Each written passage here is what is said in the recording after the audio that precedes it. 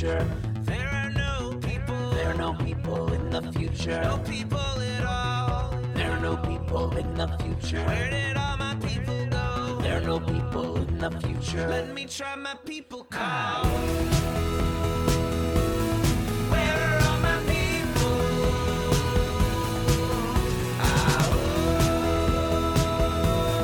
Where are all my people? I guess I'll fly away now. Hey, everybody. Welcome. Yes, ladies and gentlemen, it is Monday, November 13th, 2023. Can you believe it? I don't know if I can believe it. Can you believe it is the big question. Yes. Whoo, incredible. It is Raging Chicken's Out to Coop Live. This is Kevin Mahoney, editor and founder of Raging Chicken. And Out to Coop Live, we talk to progressives, activists, and troublemakers of all sorts right from our own backyards and across the country. You can also join us at the end of the week for our Friday Politics Roundup, where we break down the good, the bad, and the ugly in state and national politics. You can get all our shows by subscribing to us on Podbean, iTunes, Spotify, wherever you get your podcasts, you can find us there. You can also help support this show becoming a patron for as little as $5 a month. Head on over to patreon.com/rcpress, and you can help out the show while you're listening. Over on our YouTube channel, if you're not there already, smash that subscribe button, like the stream for this show, and hit that notification bell so you know every time that we go live. And if you're one of our awesome podcast listeners, make sure to leave us a 5-star review on whatever platform you listen on, and leave a comment to let folks know why you like the show. Little things like this help other people find the show. For more PA progressive talk, tune into the Rick Smith Show's live stream at 9 p.m. Eastern on his YouTube channel, Twitter, or Facebook. Subscribe to his podcast wherever you get your podcasts. Check out ricksmithshow.com for the latest across all his platforms. And you've got to check out the Sisters of the Night Caucus podcast if you haven't already. The amazing PA women stirring the political cauldron behind this podcast rock the house. And they know where the bodies are buried. Make sure to follow them on Twitter at The Night Caucus. That's at The Night Caucus on Twitter. And subscribe to their podcast on Anchor. Well, that's all Spotify now. iTunes, wherever you get your podcast, you're going to find them there. And of course, The Signal is a new podcast from the Bucks County Beacon. The Signal is hosted by the Beacon's editor-in-chief, Cyril Michaleko, and produced by yours truly. Twice a month, The Signal shines a light on right-wing extremist currents streaming through Bucks County and beyond. Cyril invites guests who can provide insight, analysis, and organizing solutions so that we can steer the community toward calmer, saner, progressive routes. And if in case you missed it, they've also just launched there over the Beacon a new Gen Z focused and hosted podcast called The Civic Circle. The episodes are out and they rock. Check out all the podcasts at the buckscountybeacon.podbean.com or get all the info at buckscountybeacon.com. And for all you gamers out there, the Game Inn, that's with 2 N's, the Game Inn is a Quakertown-based black family-owned gaming store. They're friends of the show, and they've got everything from retro N64s, the latest consoles, video games for all platforms, collectibles, action figures, Funko Pops, walls of Funko Pops. And kids get discounts so they get A's on the report cards. Check them out on their Facebook page and follow them on Twitter at the Game Inn, that's with 2 N's, at the Game Inn on Twitter. If you got a question about a game, look for something hard to get, shoot them a message or drop them an email at thegameinpa@gmail.com. Special shout out, of course, goes to Jonathan Mann, who wrote our intro song, There Are No People in the Future. You can check out all his great stuff on his YouTube page and follow him on Twitter. I should say formerly Twitter, now X, at Song of Day Man. That's with 2 N, at Song of Day Man on Twitter X, whatever you want to call it. Well, I'm looking forward to today's show, everybody, and I know you are too. On tonight's episode, I'll be talking with Jennifer Cohn about her article, Moms for Liberty and the Dominionist Assault on America's Education Mountain, published in the Bucks County Beacon. Cohn unmasked the extremist Christian nationalist agenda shared by Moms for Liberty and organizations on the Christian right, the Christian supremacist. The Christian nationalist agenda, oh, I'll tell you, it's pretty nasty. We'll also talk about the significant losses by Moms for Liberty-backed school board candidates in November's elections, both here in PA and across the country. Does this signal the beginning of the end for Moms for Liberty and Christian nationalists? I'll put my money on no. Or will they double down on their radical agenda heading into the 2024 presidential election? Jennifer Cohn is an attorney, election integrity advocate, and political essayist. In addition to her writings on elections and Christian nationalism for the Bucks County Beacon, her writing has appeared in the New York Review of Books, Who, What, Why, The Independent, TYT Investigates, The Brad Blog, and Salon. You can follow Jenny on the platform formerly known as Twitter at Jenny Cohen. That's JENNYCOHN1, and on Mastodon at Jenny Cohn at toad.social. Welcome to the show, Jenny. Hello, how are you? Can you hear me? I'm doing okay. Yeah, I got you. We got a little bit of a delay, everybody, so that's okay. No worries. I'm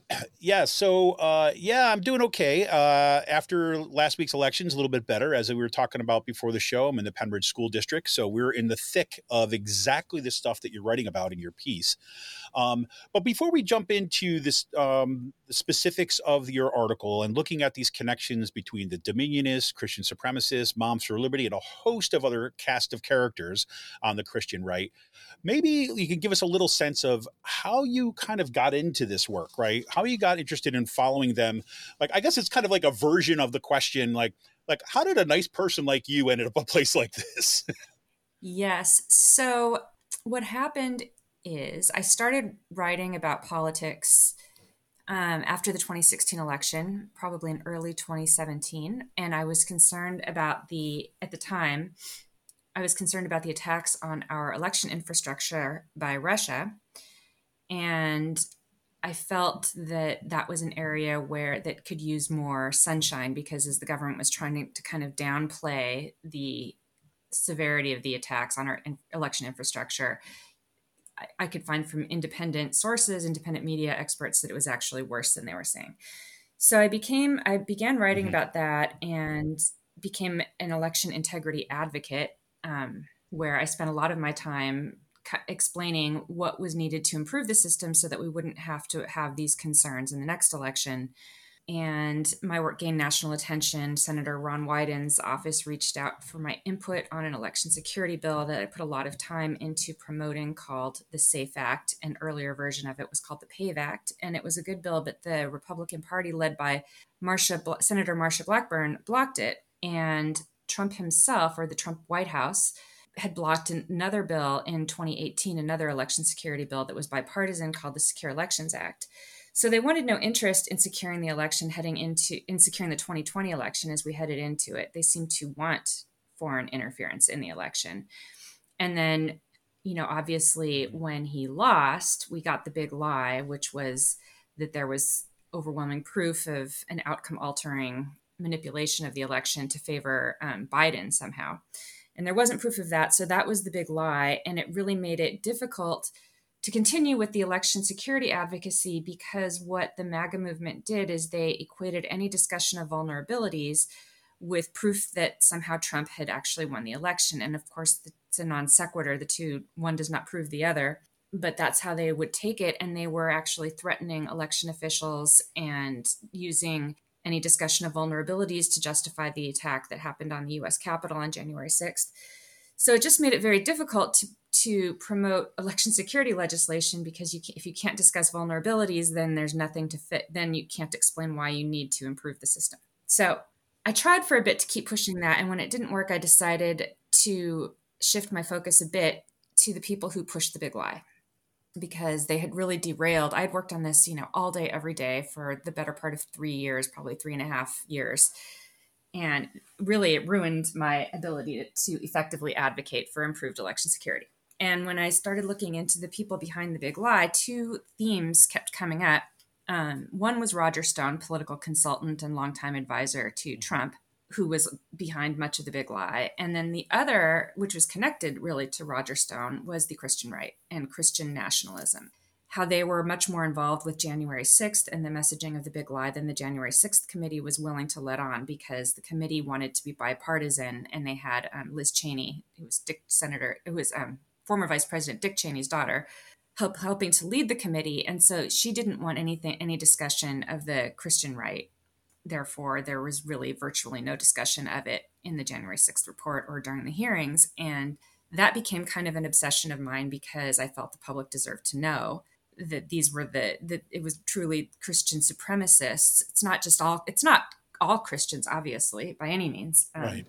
But the Christian right in America was behind that. So I started writing about that. And then ultimately I started looking, into it. And someone posted a video of these four men on a stage inside a stadium in Georgia, with a big jumbotron in the background, and they were reading this sort of Christo-fascist screed, and it talked about the 7 mountains, which I'd never heard of, and it got 3 Yep. million I remember views. this.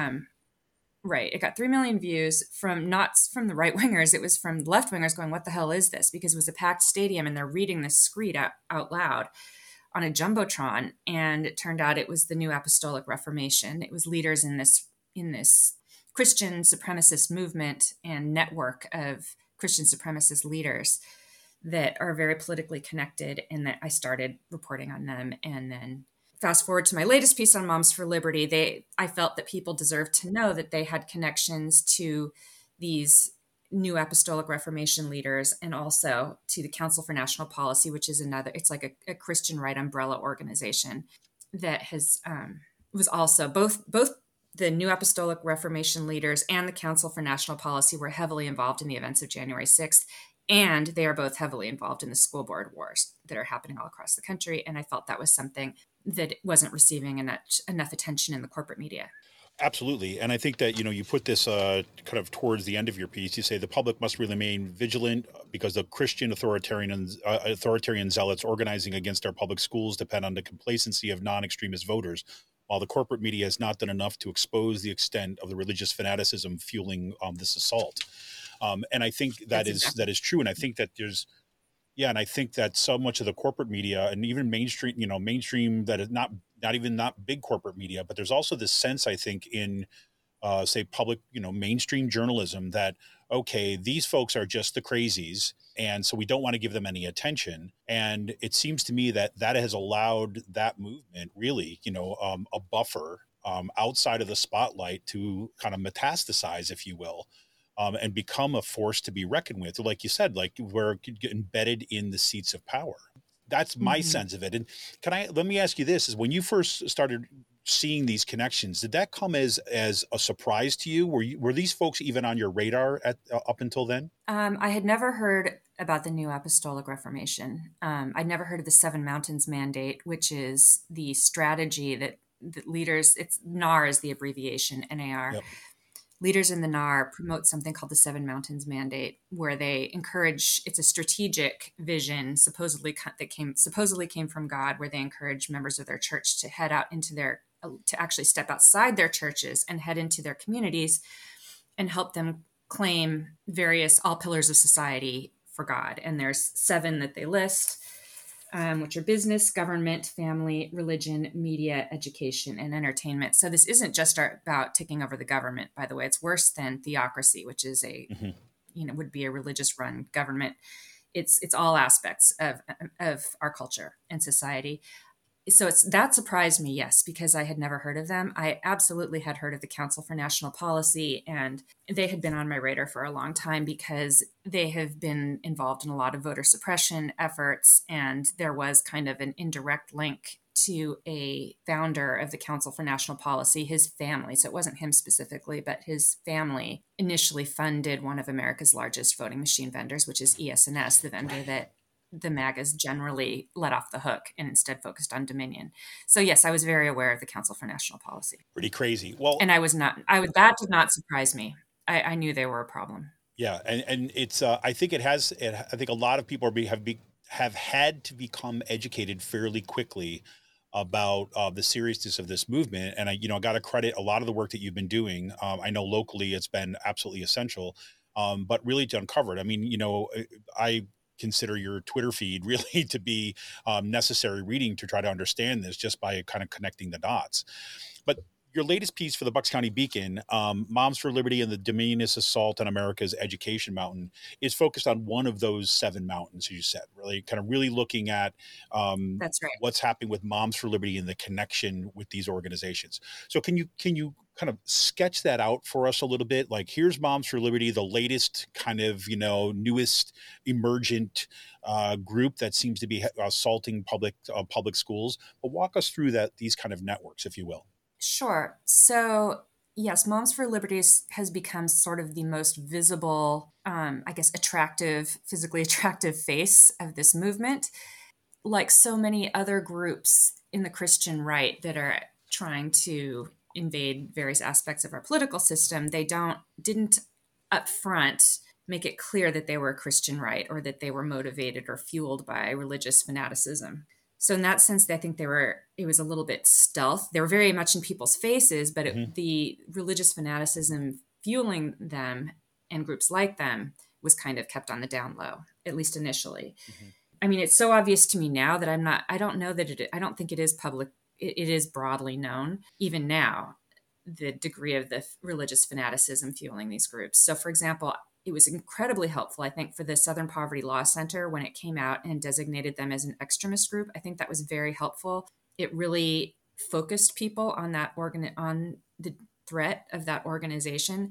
But at the same time, there wasn't as much of an explanation, I felt, as there could have been about the religious extremism that was fueling the organization. And so it's really almost, I see two sort of broad categories that connect both to Moms for Liberty. And I'm noticing also in my home state of California, there's some connections to right-wing MAGA pastors that are invading school boards over there as well. And they have sort of the same connections that Moms for Liberty has to these two categories. And one of them is influential people who promote that Seven Mountains mandate that I mentioned. So those would be, they're Dominionists. They promote the idea that people need to step out of their churches and help conquer these seven mountains of society for God. And in this case, it's the education mountain. And I noticed, actually in November of last year, I noticed that one of the Moms for Liberty founders, Tina Descovich, had appeared on a show that's led by Wall Builders founder David Barton, who is these are starting to become household names, actually, or at least for people who are on social media and are reading the articles. He has been one of the top crusaders against the separation between church and state, saying that separation is a myth. There was never meant to be a separation between church and state. And he's sort of this pseudo-historian, religious fanatic who has gained a lot of popularity on the Christian right. And he's a Seven Mountains proponent expressly. He and his son, his son is named Tim Barton, is with Wall Builders, and they have talked about it on their show. And David Barton also belongs to an organization called Truth and Liberty, which is attacking public school boards in Colorado and beyond, and expressly talks about the Seven Mountains mandate on its website. So that was a huge red flag for me when I saw that Tina Descovich in November of 2022 is when I saw it. I think she was on his show in September of 2022, that she was like cavorting with the Wall Builders guy. It's like, oh my God, that's a huge deal. And then I also saw that she was on a show with Jim Garlow, who is a NAR leader. So he's another and he is another person. Everyone in the NAR promotes the Seven Mountains mandate, but I double checked to find that he had expressly promoted it on video. So that was sort of, two big strikes. And then Cura Resistance, who I'm sure you've heard of, she's a Twitter open source investigator, open source researcher. And she found that, or was the first that I saw anyway, that the younger Barton was going to speak during the Moms for Liberty Summit, which, by the way, was in Philadelphia this year. And so that's, 3 strikes. So it's getting a little ridiculous. There are some parents, after I did my first NAR piece, it was before many people were talking about it. So I did it in like August or June of 2022. Some parents from Colorado had reached out to me because their school district was under assault by Seven Mountains people, and they'd read my piece. And one of those parents is a guy named Rob Rogers, who's also on Twitter, and he's, I think, maybe more active on Instagram. But he found that there was a connection between Truth and Liberty in Colorado and Moms for Liberty, that they were working together. So you can see that network right there, and that I hadn't seen reported by anybody else. And so I felt that alone was worth reporting on. And then I had seen reporting, some of it by the Beacon was really excellent reporting on the connections between Moms for Liberty and the Council for National Policy, by which I mean groups affiliated with the Council for National Policy. And one thing that I think people are beginning to understand, people are hearing more and more about the Council for National Policy, CNP is the abbreviation. But what they need to understand about it also is that it's an umbrella organization, which means that the leaders in most prominent Christian right organizations belong to the Council for National Policy. And that's where they go so that they can discuss strategy with each other and collaborate with each other. That's one of the places that they go, is to these Council for National Policy meetings. So you'll have the head of Turning Point USA, which is Charlie Kirk, and you'll have the head of the Family Research Council, which is Tony Perkins, who was a former president of the CNP, and you'll have the head of the Leadership Institute, which is Morton Blackwell. They all belong to the CNP. So it's CNP affiliated organizations, and they're affiliated through their leaders appearing in the CNP directories. So CNP affiliated organizations seem to be bankrolling and supporting the Moms for Liberty group. And that was evident also during their summit in Philadelphia. When you look at the sponsors, you had the Leadership Institute, which is Morton Blackwell, who's, as I mentioned, is in the CNP. Yep. And you had the Heritage Foundation, whose founder was also in the CNP. And then you had the state Pennsylvania Family Council, which is the state affiliate of the Family Research Council, which is incredibly influential in these Christian right takeovers of local politics. They're the state affiliate of the Family Research Council, again, and that's Tony Perkins, who was a former CNP president. So anyway, I felt like combining that with the Seven Mountains stuff was important for the public to see in one place. And that was 100%. What I hoped to convey. And then, of course... Go ahead, sorry. No, I just wanted to say, and then I also thought it was important to include the parental rights slogan itself, that's exactly what I wanted to ask about. Yeah, the Moms for Liberty rallying cry derived from the Christian homeschooling movement, and that was initially reported by Richard Staller, who I follow on Twitter, RL Staller. I included a lot of his findings in an article that I did on the Alliance Defending Freedom, and Michael Ferris. Michael Ferris is a Christian homeschooling proponent and very, very influential lawyer who was the head of the Alliance Defending Freedom until October last year. But he founded two organizations. Well, he founded an organization called parentalrights.org, which has a sister group called Parental Rights Foundation. They have the same president now, a guy in Pennsylvania whose name escapes me, but they collaborate with Moms for Liberty as well on legislation in Pennsylvania. And I saw that.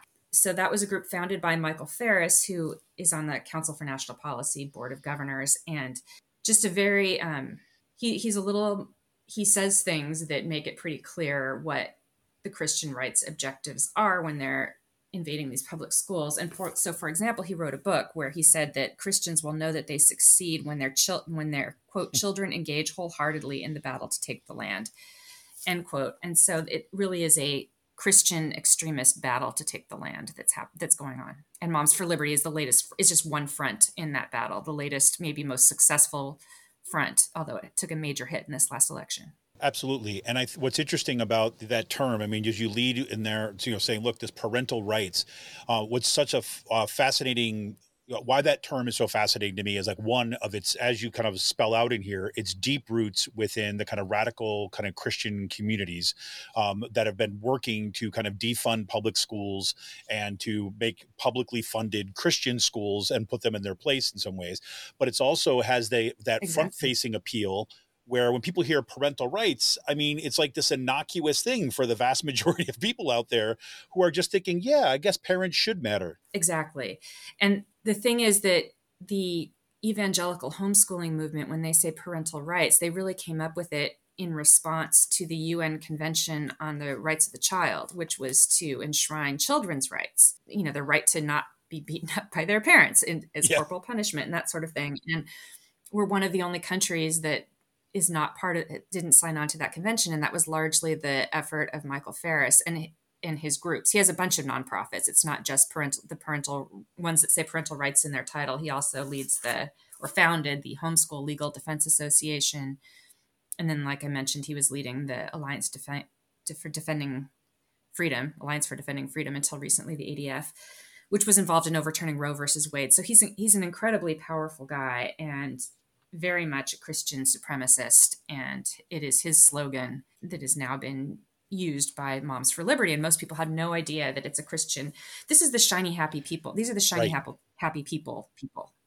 So that documentary was very eye-opening. The Duggar family and the Quiverful movement, where you have as many kids as possible and that sort of thing. Yeah, that's Michael Ferris. And that's where this all came from. And that's where it's all going. Well, people aren't being told that that's what it's about. Yeah. And I think that's, what's interesting too, as well, is to see that Moms for Liberty has kind of gained a certain kind of foothold, and I think on the back of COVID, it almost seems like I'm reminded of Milton Friedman's famous, dictate, right? You're waiting, when you have a crisis, when there's a crisis, what comes to the forefront, what comes to rescue are the ideas that are lying around. And the purpose of the right was to build those ideas, those set of ideologies and practices that would never be accepted in normal times, but in a crisis, people would be reaching for something to kind of help explain and to solve the kind of crisis that they're feeling. So, for example, when COVID happened, it seemed like, okay, these folks were ready to go. I mean, they were ready to come in and say, who's the government to dictate to us these things? Who's the government to, these schools are forcing their agenda down us. They're trying to turn us into zombies.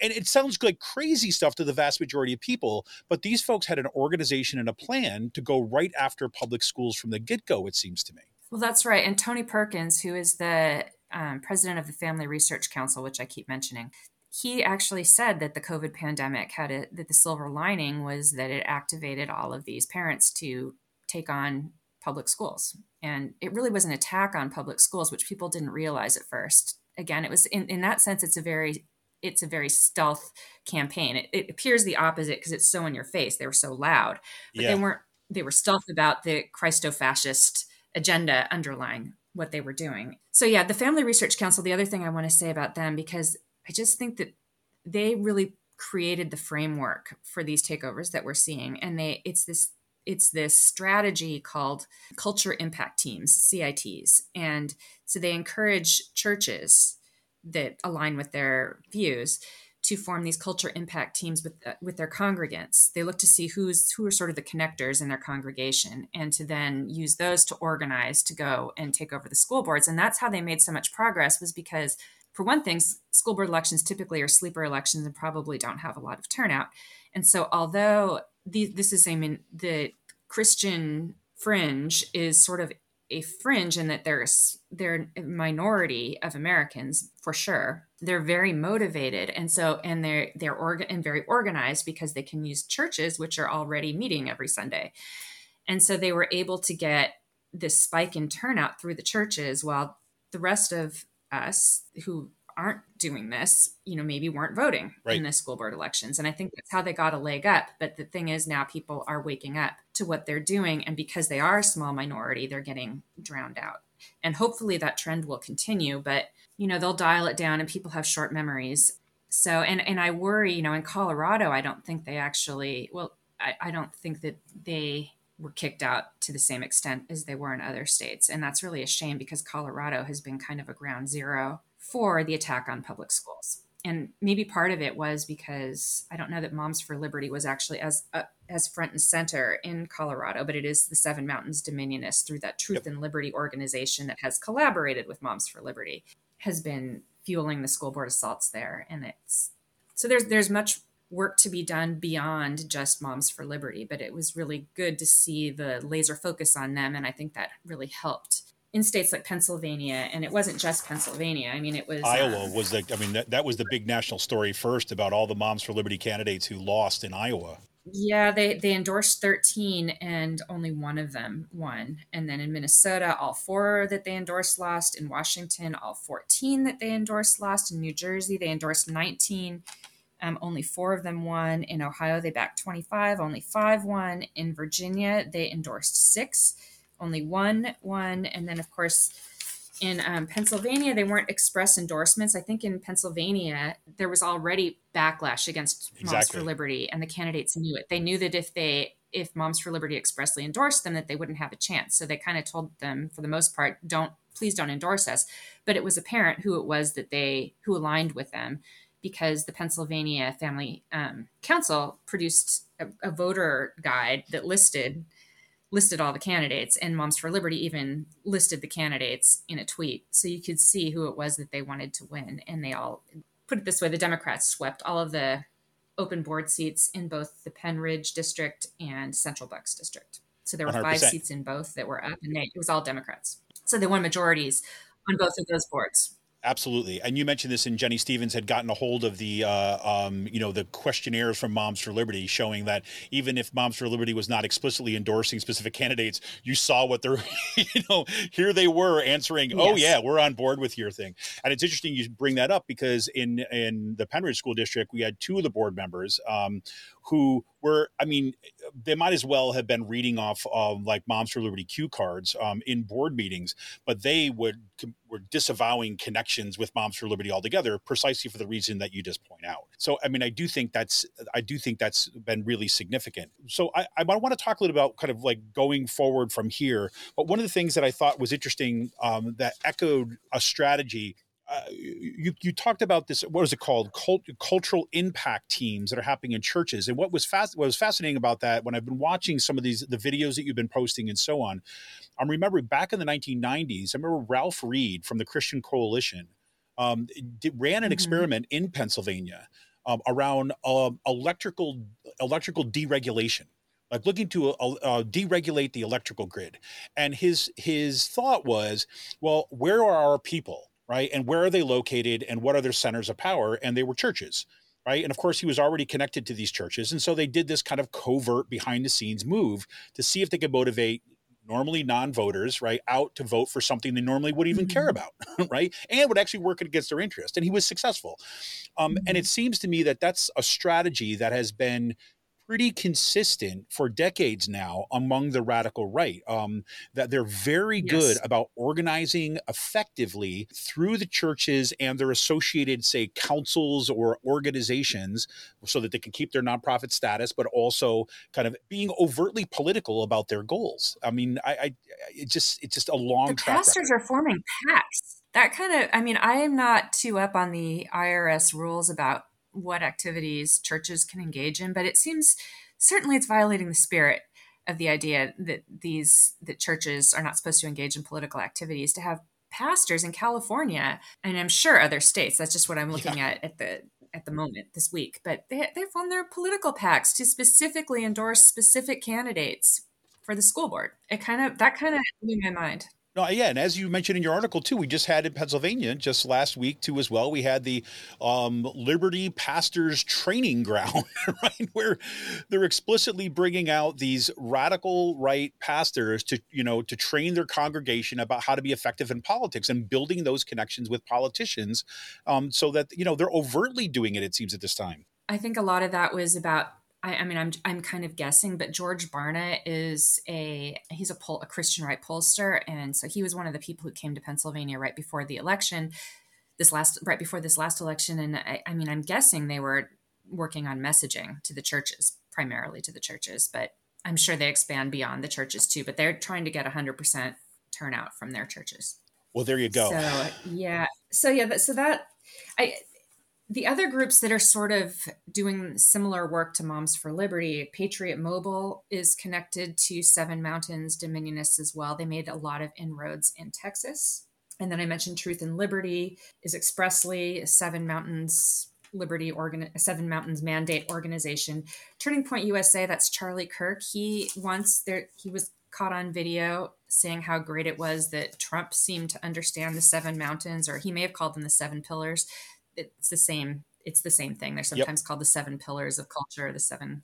Rafael Cruz is the father of Ted Cruz, and he's a Seven Mountains Dominionist, and he does weekly, at least as of last year, he was doing weekly Bible study for Patriot Mobile, which was involved in the Texas school board takeovers. And Lance Wallnau, who's that NAR leader I mentioned, he's the one who actually popularized the Seven Mountains Mandate. And he was bragging that in South Lake, Texas, this is in my article, that he may have been taking credit for something that wasn't entirely him. I don't know, but he was saying that they had 1,000 people turn out to take over the school boards and the mayor and the city councils. And what he was saying is that people didn't know that it was a church initiative because they called it a community initiative. And I thought that was really interesting and really underhanded too, because people deserve to know what they're buying. If you're selling them something, they 100%. Deserve to know what they're buying, and they're trying to hide it, which is not okay. If people want to vote for that, that's their right, I guess, but they should know what they're getting.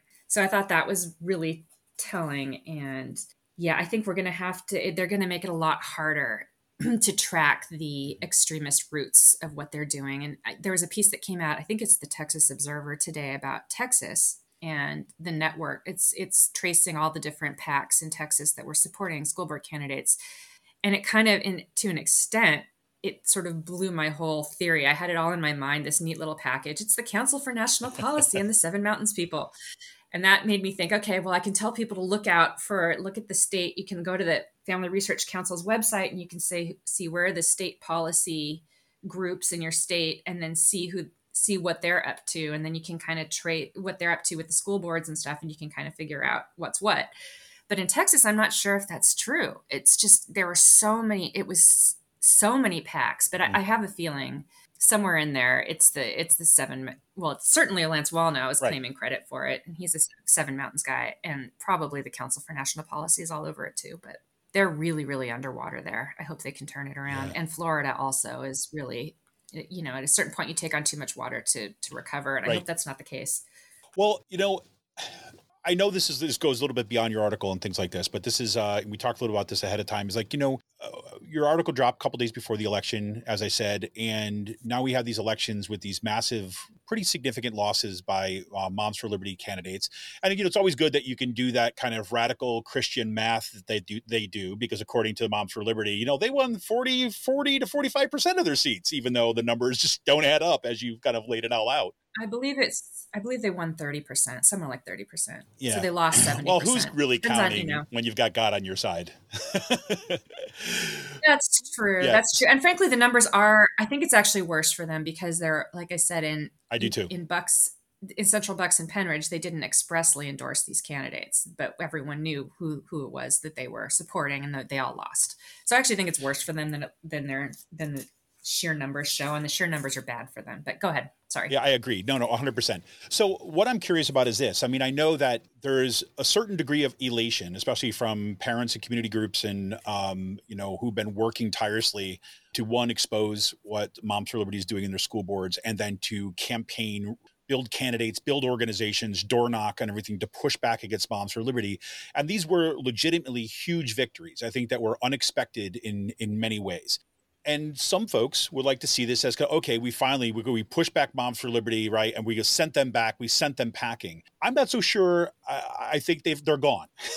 So I'm curious to get your take on, like, okay, is this a significant setback for Moms for Liberty and the Christian right agenda as it's been kind of developing as you're seeing it? Or are they just going to double down and really kind of push back hard in the 2024 and beyond? I think it's both. I think it is a significant setback for them. I think it's embarrassing for them, because Moms for Liberty was so obnoxious about the progress that they've made across the country, and Republican candidates were sort of, not necessarily school board candidates, but maybe in the legislatures, were wanting the support from Moms for Liberty. So they were sort of the darlings of the Christian right, and now they're pariahs.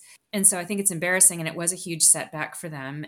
At the same time, it's not just about them. I don't think they're going to go away, but more importantly, the religious fanaticism that is fueling them is not going to go away. And even if Moms for Liberty left, it would just come in a different form, and people wouldn't realize that it's all the same thing. And that's kind of a point I wanted to make, is that it's easy to get Moms for Liberty made it easy to put a target on them, and it's helpful to know who it is you're battling. And they really put themselves out there, and that actually was helpful in some ways. But it's not just about the individual groups. Moms for Liberty, Patriot Mobile, Turning Point USA, they're actually all the same thing.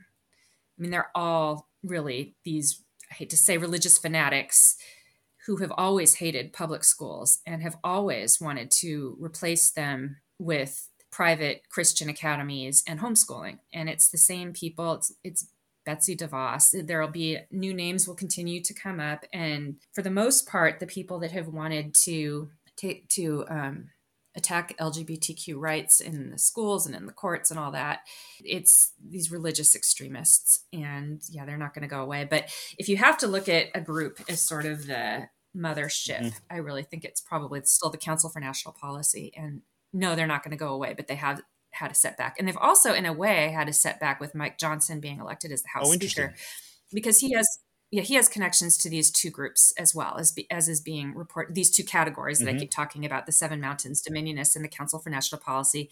That's in my article too, and it's also been reported elsewhere in bigger publications. And that is, I think, waking up the and causing more interest in the American public in the Christian extremist agenda and movement and what's happening to our country. There's a connect that I think is still missing, which is that somehow Trump has been unscathed by it. Like, people aren't connecting him to what's happening with abortion bans and the school, the attacks on LGBTQ community.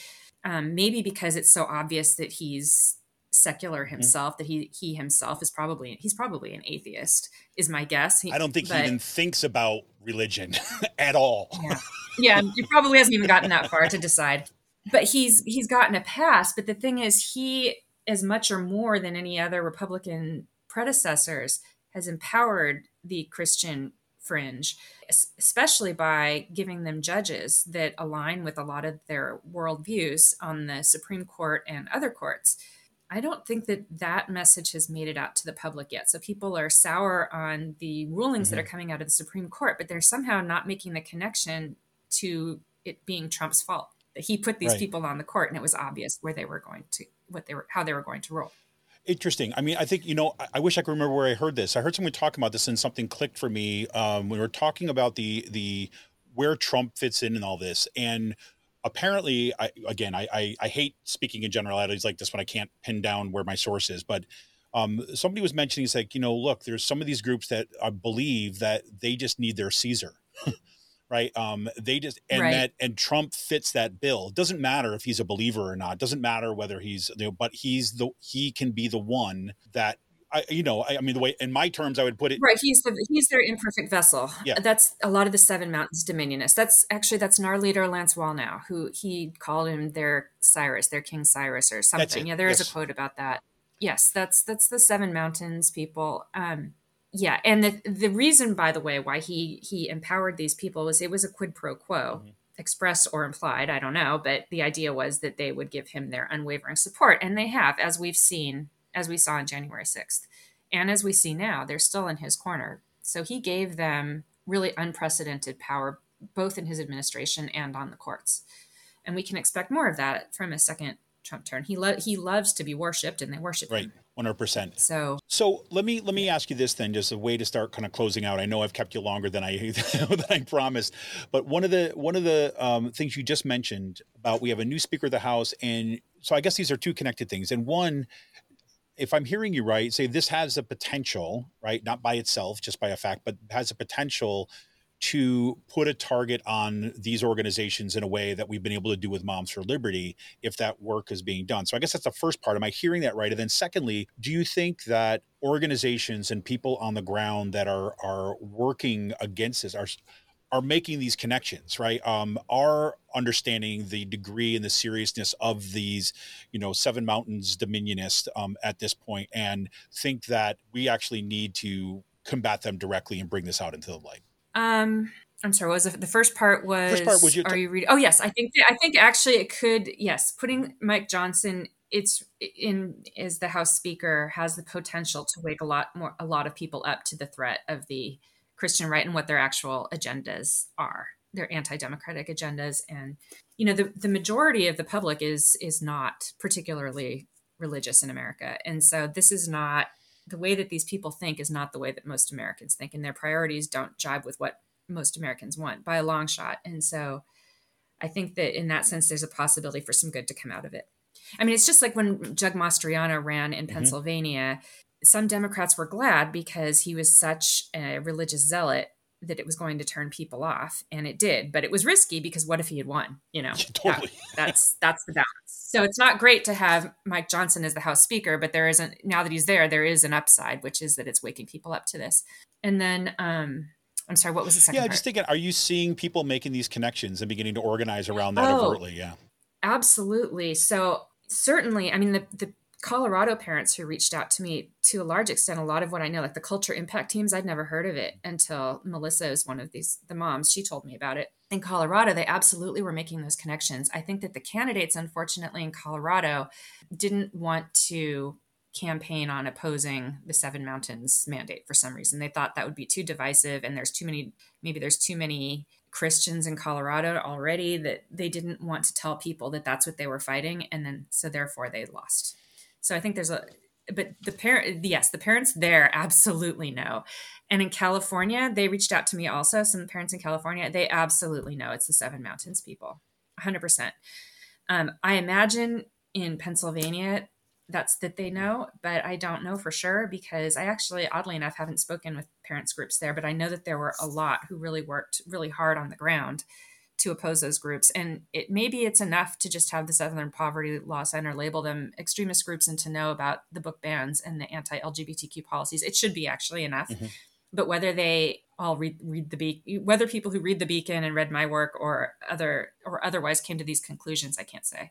Oh, great. Well, listen, I really, appreciate your time, but more importantly, appreciate the work that you're doing. And as I said at the beginning of the show, I mean, your work has really been indispensable for, those of us and organizations and parents and community groups who here have been trying to piece together and try to understand like what the hell just happened to our school boards, right? This seemed like come out of nowhere. And then to understand, to be able to kind of organize and push back. And, the significant victories here, I hope that is going to continue. We had some other school districts right on our borders in Souderton and Telford and in Kutztown that went the other way. And very much on the same board. And I know that some of the parents groups who have already organized in Central Bucks or organized in Penridge and some of the others have already been reaching out to those groups to make sure that they're sharing information, which is precisely what I hope comes out of this.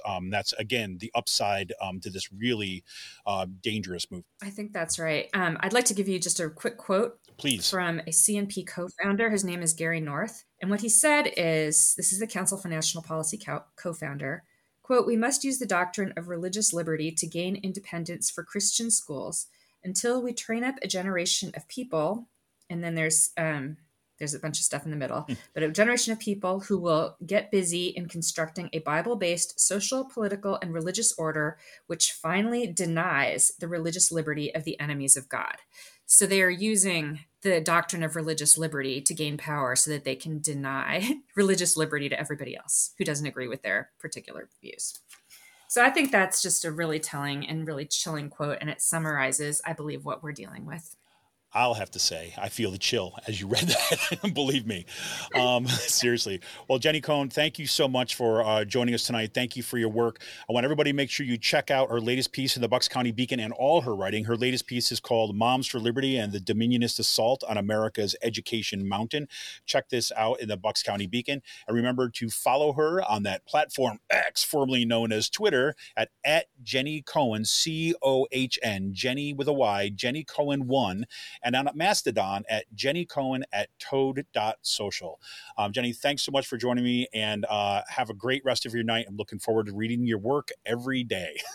My pleasure. Thank you so much. You got it. All right, everybody. This is Kevin Mahoney, editor and founder of Raging Chicken.